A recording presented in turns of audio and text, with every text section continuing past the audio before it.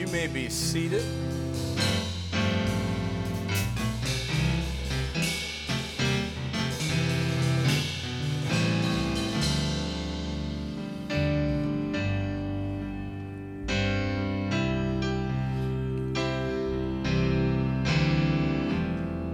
I'd like to take our attention today to the book of Hebrews to begin.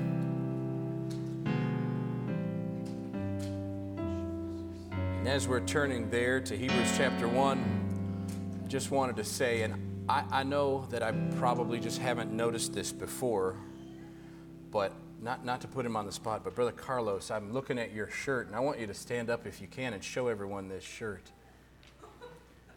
You've probably worn this before. Take a little turn around here so everybody can see it. Keep calm. She's my queen. I just thought that was so great. That was so great. That he's my king. I just thought that was great. Bible says he that finds a wife finds a good thing. And Tasha, you're a good thing. Yes. You're a good thing to have around here. Amen. As are all our women, all our families. So good to have a church family, people that can help us, that can pray with us, whether for prodigals or for healing or for whatever the case might be. Hebrews chapter 1, and I'm going to read here the first 4 verses of chapter 1 and then skip to the next chapter, Hebrews chapter 2, and read verses 8 and 9 there. So from the New King James Version, God, who at various times and in various ways spoke in time past to the fathers by the prophets, has in these last days spoken to us by his Son, whom he has appointed heir of all things, through whom also he made the worlds, who being in the brightness of his glory and the express image of his person, and upholding all things by the word of his power, when he had by himself purged our sins, sat down at the right hand of the majesty on high, having become so much better than the angels, as he has by inheritance obtained a more excellent name than they, becoming so much better than the angels. And from Hebrews chapter 2, verses 8 and 9, you have put all things in subjection under his feet. For in that he put all in subjection under him, he left nothing that is not put under him. But now we do not yet see all things put under him, but we see Jesus, who was made a little lower than the angels, for the suffering of death, crowned with glory and honor, that he, by the grace of God, might taste death for everyone. Today I'd like to speak from this topic, Jesus and the angels. Would you bow your head and ask the Lord's help with me one more time today? Jesus, Lord, as ever, we need you, and God, I need your anointing power, that the word spoken would not simply be a sounding brass, would not be, Lord, words only of my own creation and only of men's wisdom, but God, that they would be from on high, that they would minister, that they would encourage, that they would bless someone. I pray it in your name, that you, God, would be the centerpiece of all. Amen, amen, amen. There is this world in Scripture that we do not see very, very well. You might call it the spirit world. Although we receive the baptism of the Holy Ghost, or hopefully we do not see with spiritual eyes the things in the world that are around us. Amen. I feel a witness in the house. We do not see all of these spiritual things around us. Whether you would speak of that world in a great big way or in a very, very narrow way that is encircling your own life. But in that world, we have these characters that we call angels and we call demons. And we create them in art and in pop culture, and we create them in cartoons a lot of times and as conscience for making a decision, and you'll have an angel on a shoulder and a demon on a shoulder and trying to decide what you ought to do, right? Kind of expressing this struggle between good and evil. But the truth of the matter of this world of angels, the truth of it is we do not really know all that goes on there, do we? We know that they're mentioned in Scripture. We know that there's several places we can go to where we have some insight, and we peek through just a little crack in the door and we get a glimpse of things. But really we don't have volumes of material to read through and to understand the world of angels, though we believe that they are there. One thing that we do grasp, I've taught and preached this before, one thing that we do seemingly grasp is that there are at least three, because there are only named three in the canonized Scripture, angels that we would maybe call archangels. And even and only one of them is actually, I believe, named an archangel. But we have three angels that are named. We have generic terms as cherubim and seraphim, but we have three angels that are named, and the first is Gabriel. Gabriel seems to bring to mind and evoke some pleasant thoughts, usually, because we imagine with Gabriel a message, and ordinarily a good message, the coming of a proclamation from the Lord that, hey, this great thing is going to happen. This great miracle is going to happen. He came to the prophet Daniel. He came to Zacharias, and he came to Mary. And the name was called. And so we specify or we recognize him as this angel of messages, this angel of words, this archangel, if you would, that brings tidings. We have also the archangel Michael from the book of Jude, verse 9. Yet Michael the archangel, the only one really named such, this as if he has a domain, right? As if he has a certain area of authority. Michael the archangel, in contending with the devil when he disputed about the body of Moses, dared not bring against him a reviling accusation, but said, "The Lord rebuke you." What a fascinating story that's not actually recorded in the Old Testament, that when Moses died, all by himself, by the way, for he was not allowed to go into the promised land, you'll remember, goes off by himself, dies in the wilderness, falls down, and there's his carcass. And here comes the devil to lay claim to it, but somehow or other, Michael is sent with authority to take the body. What all that means, I have no idea, and I suppose someday we might understand it on the other side. But Michael, when Scripture mentions him, there's always a conflict. I said before that Gabriel came to the prophet Daniel. But if you'll read the story, you'll realize that this spiritual world, unseen to us, this angels and demons, Gabriel was trying to get to Daniel, but somehow was stymied, somehow was pressure was coming against him. Spiritual pressure was coming against him. And the Bible says that Michael came to clear the way, clear the path, make him able to get to Daniel. There was a war in heaven, the Bible says, and there was Michael and his angels fighting against, all that we would call demons, right? We see through these little cracks and little crevices, but we don't really know what all of it looks like.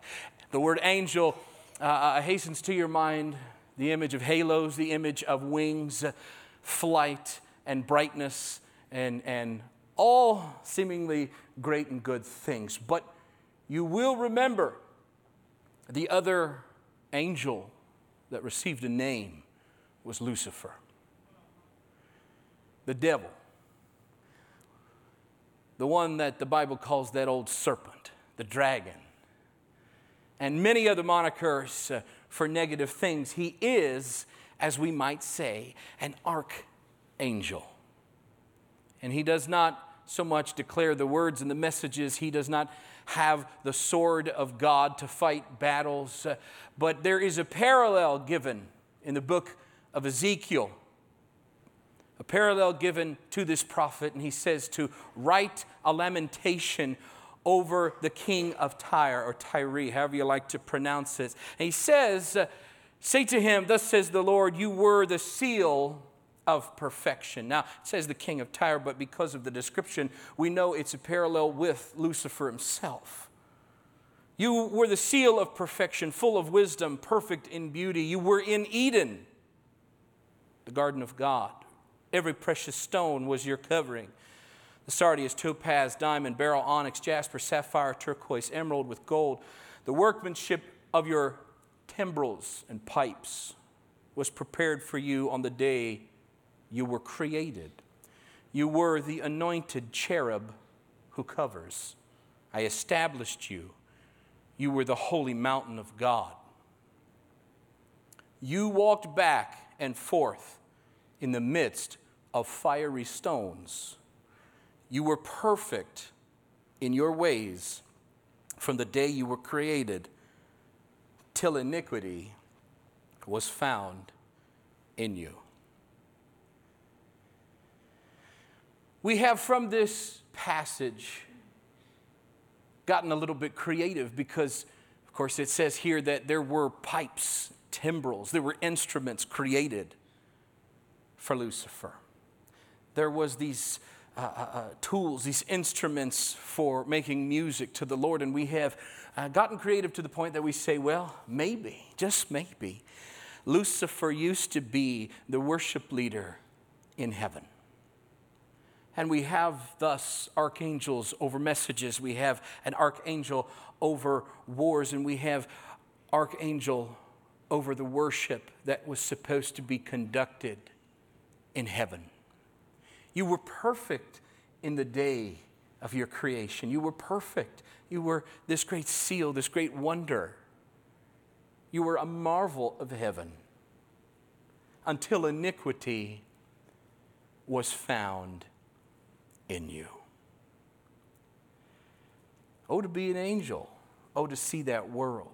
Oh, the wonders that it holds that we don't see. And all of the majesty that's going on that we don't feel and we don't touch.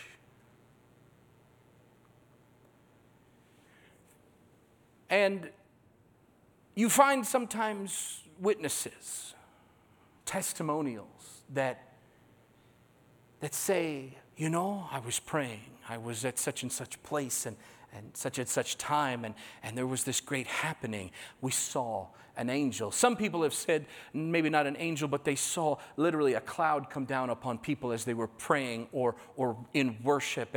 And there's this seeming wonder and awe-striking something that captivates our imagination. Oh, to see an angel. Oh, to walk with the angels. Oh, to be a part of the army that Michael has at his side. Oh, to deliver a message from the throne room of God as Gabriel did. But I would take our attention back to Hebrews and draw out for you that in chapter 1, the Bible says that Jesus has become far greater than the angels.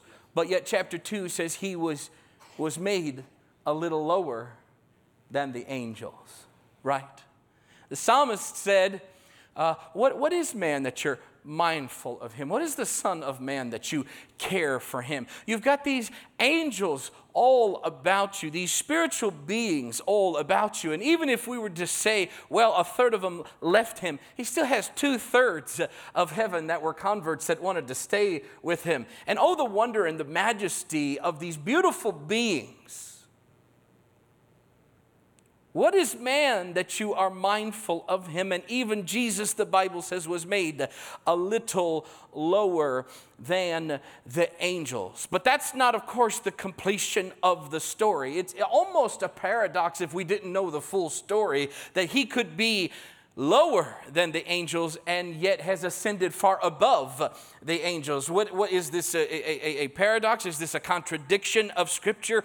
It's like this. Of course, you know that Jesus came and he walked the cruel road of Calvary. He took upon himself every weight, every sin, every transgression, every iniquity, every burden, every anxiety. Can I get a witness from anyone who suffered from depression? Took it all upon himself, took all of the weight of the world and nailed it to an old rugged cross. And although it's wonderful that he would die for us, although there is no remission without the shedding of blood, the story does not end with his death, but 3 days later he resurrected from the dead with the keys to death, hell, and the grave, and has ascended to a higher plane. The Bible says, with Jesus speaking, that there were great men of old, Jesus referencing Jonah, that all these great things happen, but a greater than Jonah is here. He says, the great and wise Solomon used to do this and thus, but a greater than Solomon is here. Angels seem to be captivating and so great and so amazing and so wonderful that we could capture a glimpse of them. But listen to me, church, you have within you the Spirit of the Almighty God, and a greater than the angels is he, for he has ascended on high, far above every principality, far above every power. All the wonders of the angels, but listen to me, church, the wonders of Jesus Christ, the wonders of his cross, the wonders of his Holy Ghost that are living inside of you. Oh, I would be captivated by him more than the angels. Hebrews we read from today, and I do love the book of Hebrews because it's just got so much deep, great stuff. And amidst all this talk about angels and Jesus, it specifically says, are they not all ministering spirits sent forth to minister for them who shall be heirs of salvation? Oh, these angels, these wonderful beings. And here the writer of Hebrews says, they're sent forth to help you out. They're sent forth to make a way for you. They're sent forth to protect you. Why would God be so concerned with you, with me, with the church? Why would he be so concerned that he would send forth these angels? I mean, what a compliment from heaven above. I mean, you are here and I'm here living in all of this muck, all this crud, all of this world, all of this evil that is all about us. And though we've been born again and though God has given us his grace, we're still flesh, aren't we? And you know, you may bathe daily, but it doesn't take long for that flesh to start stinking. It doesn't take long for flesh to be flesh, whether in the physical, that it needs cleansed, or even in the spiritual, that it needs cleansed so that it doesn't fall into fleshliness, that it doesn't fall into sin one more time. Your flesh is your enemy if you're going to make heaven your home. And for a creature so low, and for a creature so debased, and for a creature so fallen, why is it that God would send forth angels to minister to you, to help you. You see, there's Jesus, made a little lower than the angels, but he ascended far above all of this crud, all of this evil, all of this flesh and stink and filth, and all of this world. And have you not heard it?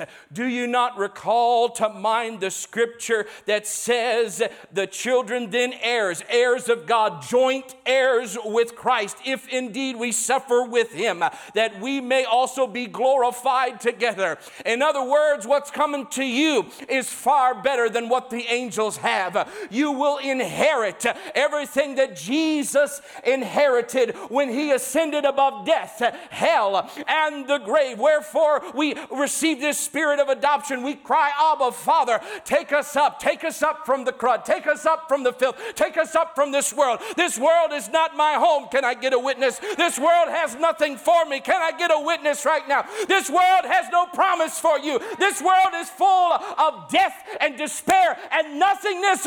And there's something coming for you if you can be faithful. That's even greater than the angels. He'll catch you away into the clouds, and so shall you ever be with the Lord. A greater than Solomon, a greater than Jonah, a greater than Isaiah and Elijah, and a greater than the angels has come. And you get to be with him in eternity. You get to be with him in eternity. Beware lest any man spoil you through philosophy and vain deceit, after the traditions of men, after the rudiments of this world, and not after Christ. For in him dwells all the fullness of the Godhead bodily, and ye are complete in him. I love this passage, verses 8 and 9, but I don't often read or quote verse 10. You are complete in him, which is the head of all principality and power. I described for you this unknown world and used my imagination a little bit and extrapolate a little from Scripture, that there's this world, this ark of messages from God. Gabriel, the archangel, and there's this world and this area of warfare and combat and conflict with Michael, the archangel, and this other area where Lucifer is supposed to be, over worship and praise to God Almighty. But here it says Jesus has ascended above all of it. You are complete in him. And he is the head of over all principality and power. Every dominion is under him. Every kingdom is under him. You are complete in him. There's a vacancy in this world, where Lucifer used to be. If we can say that that's at least partly true here, that Lucifer should be playing those pipes created for him, that he should be playing the timbrels that were made for him. There's a vacancy. But you and I can fill it. I say you and I can fill it. We can be made complete in him, and we can complete this picture that the angels seemingly have a vacancy. Yeah. Why would God be so interested in you that he would send forth his legions of heaven to make way and be a ministering agent to you? Are they not greater? Isn't it true that the Bible says man was made lower than the angels, even Jesus himself, because he was born of woman, made lower than the angels? Oh, there's a vacancy, my friends, in heaven for praise, for worship, for adoration. When we see the throne room in heaven, don't you see there are the elders, there are these beasts, there are this imagery, and before the throne of God, do they not continually say, holy, holy, holy is the Lord God Almighty. Holy, holy, holy is the Lord God Almighty. I don't know why it's insufficient if the elders are saying it and these beasts, but maybe they just can't play the piano like we can play the piano. Maybe there's something about our praise that he just loves, like the old song says. Can I get a witness right now that God is interested when you raise your hands? God is is interested when you raise your voice. God is interested in your praise and in your worship. God is interested in people that love Him, want to serve Him, want to praise Him, want to fill a void in heaven, want to be a part of what His kingdom is, want to be a part of what heaven is. Yeah, there may be angels in heaven, but it's you that He's interested in. The Bible writes about the angels and says they look in wonder at what we've got. They look and don't understand how it is God can be so interested in you and I. But there's something about our praise and something about us that He sends forth angels for us. This is how interested God is in you. This is how much God cares about you. That with a throne room of people saying, holy, holy, holy is the Lord God Almighty. He comes down and says, what's Lisa doing? What's Teresa doing? What's Aaron doing? What's Tasha doing? What are they doing today? There's something about your praise. Oh, He loves it. There's something about the way when you speak His name, when you cry out to God, He ignores all the angels in heaven. When one sinner repents, when one sinner comes to God, the Bible says all of heaven rejoices just for you. Just for you. This is how interested He is in you.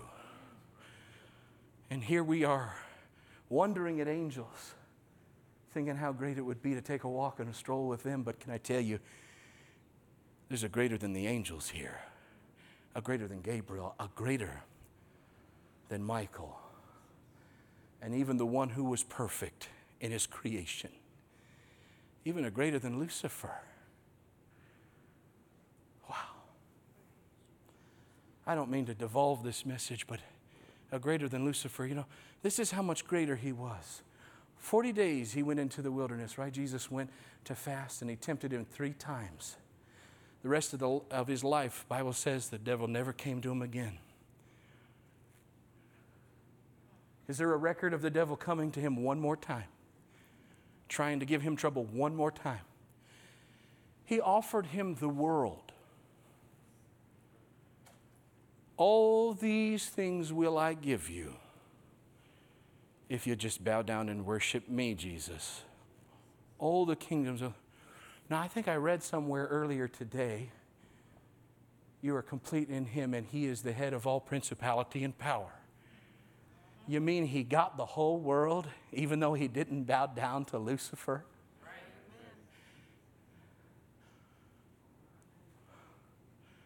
What are you trying to achieve in life? You trying to win the whole world?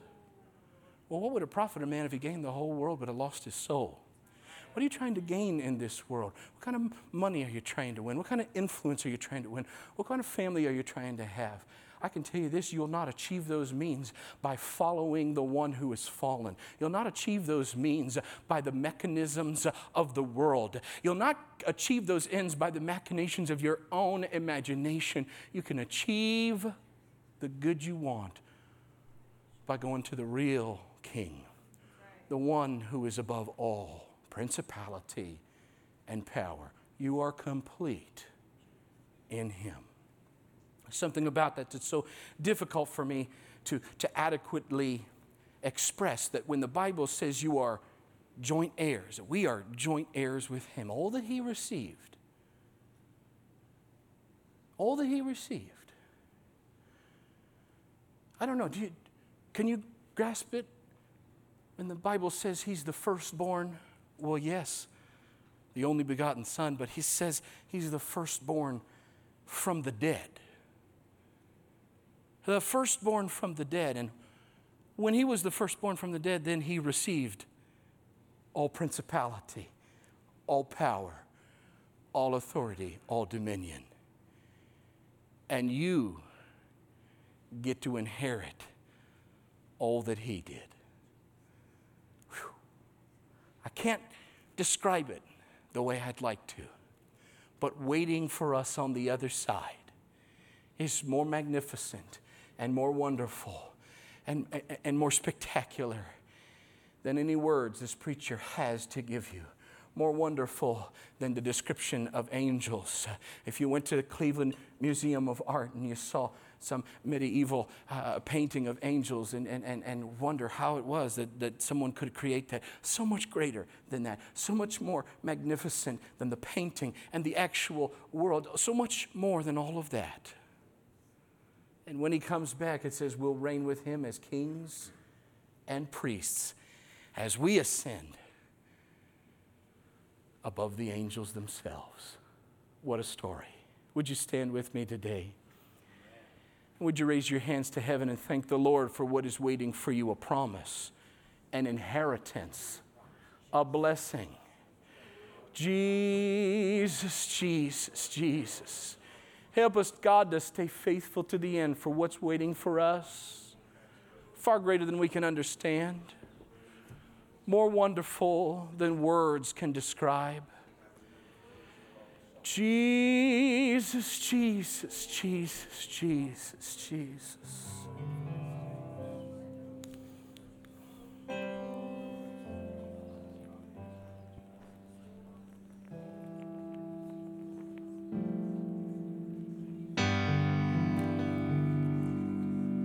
Oh, thank you, God. Thank you, Jesus.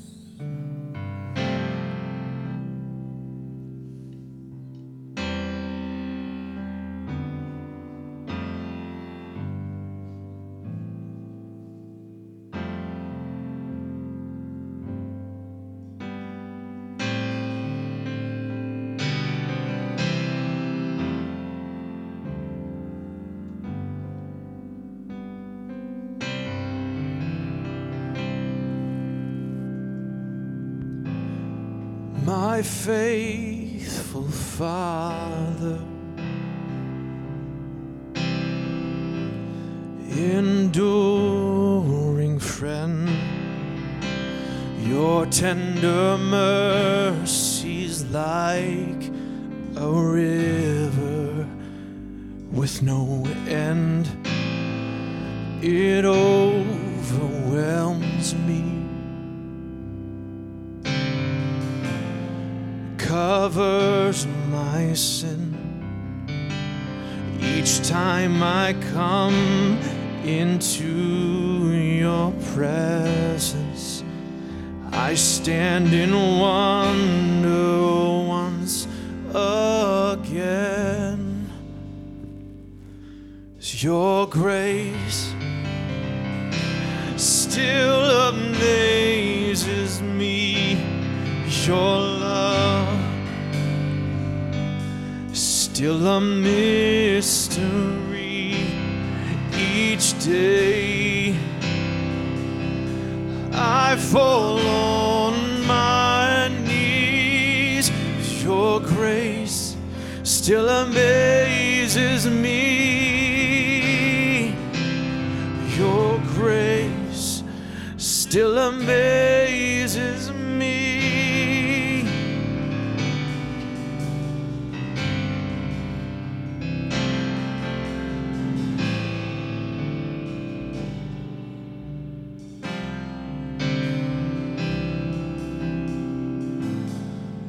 Oh, patient Savior, you make me whole. You are the author and the healer of my soul. What can I give you? Lord, what can I say? I know there's no way to repay you, only to offer you my praise. Your grace still amazes me. Your love is still a mystery. Each day I fall on my knees. Your grace still amazes me. Your grace still amazes me. It's deeper, it's wider, it's stronger, it's higher, it's deeper, it's wider, it's stronger, it's higher, it's deeper, it's wider, it's stronger, it's higher, it's deeper, it's wider, it's stronger, it's higher than anything my eyes can see. Your grace still amazes me. Your love still a mystery. Each day I fall on my knees. Your grace still amazes me. Your grace still amazes me. Your grace still amazes me. Your grace still amazes me.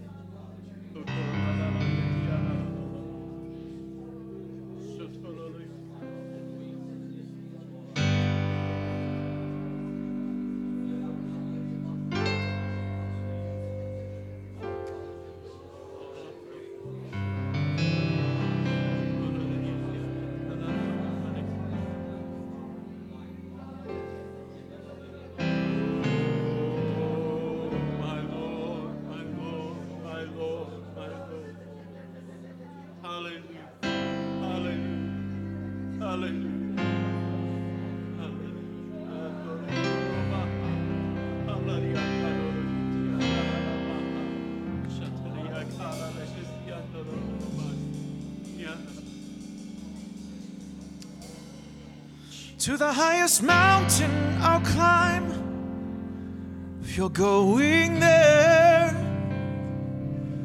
To the lowest valley I'll run if that's where you're calling me. I'll go across the ocean. I'll sail if you're going there.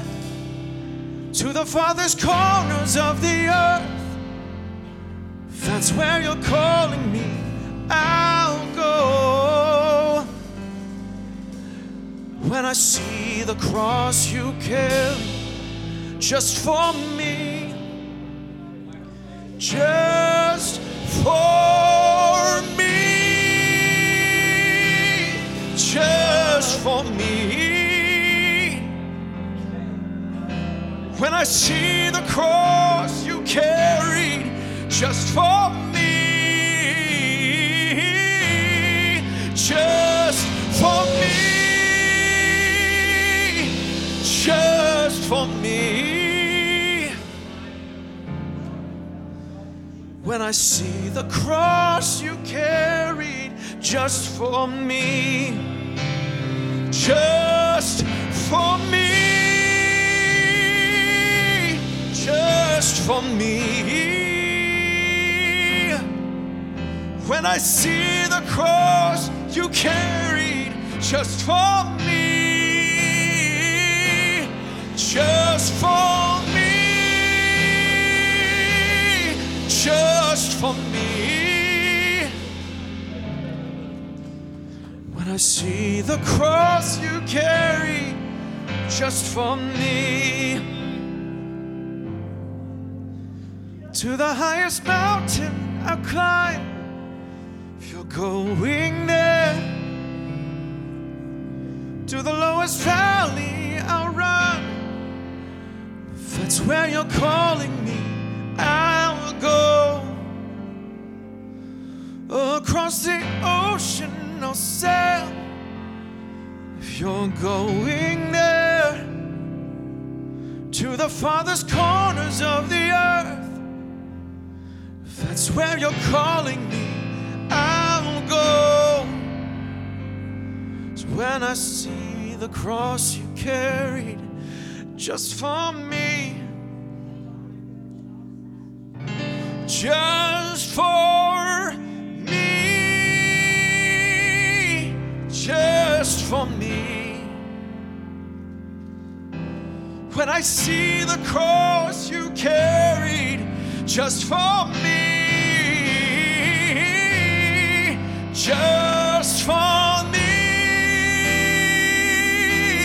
just for me.